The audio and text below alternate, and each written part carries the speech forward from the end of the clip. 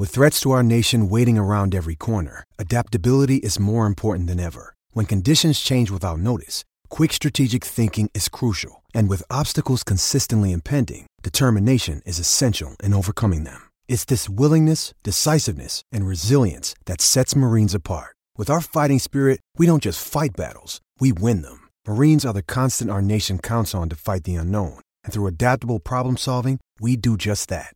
Learn more at marines.com. As the turn of the 20th century settled, America found itself world leaders in steel and oil production, and at the center of the technological achievements and discoveries that would carry the world forward for the next century.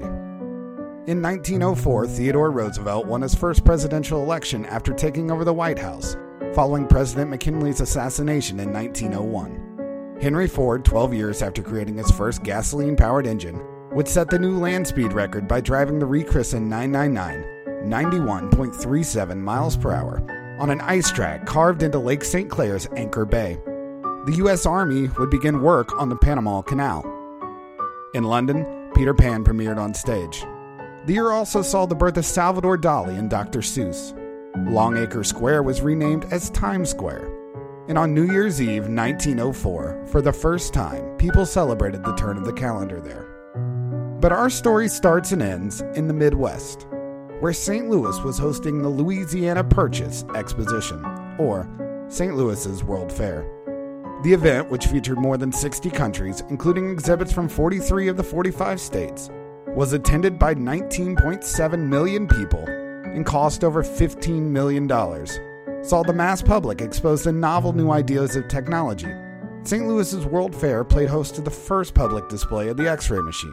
Attendees were also given their first view of a wireless phone that transmitted messages from inside the fair's Palace of Electricity to a telephone receiver out in the courtyard. The creator, Alexander Graham Bell. But alongside hosting a World's Fair, the city of St. Louis wanted to host another international event, the Olympics. This would be just the third modern Olympic Games and the first hosted by the United States. The 1904 bid was initially given to Chicago, a city that St. Louis rivaled with over being the heart of the Midwest and the hub of American transport. But when a rich St. Louis citizen threatened to hold a competing sporting event, the Olympics were handed over to the Gateway of the West. At the time, travel costs were incredibly high and many athletes from Europe were unable to make the trek across the Atlantic.